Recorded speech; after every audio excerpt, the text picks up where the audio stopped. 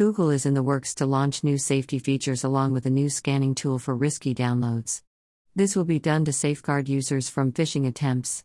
Enhanced Safe Browsing, launched in 2020, will provide additional protection.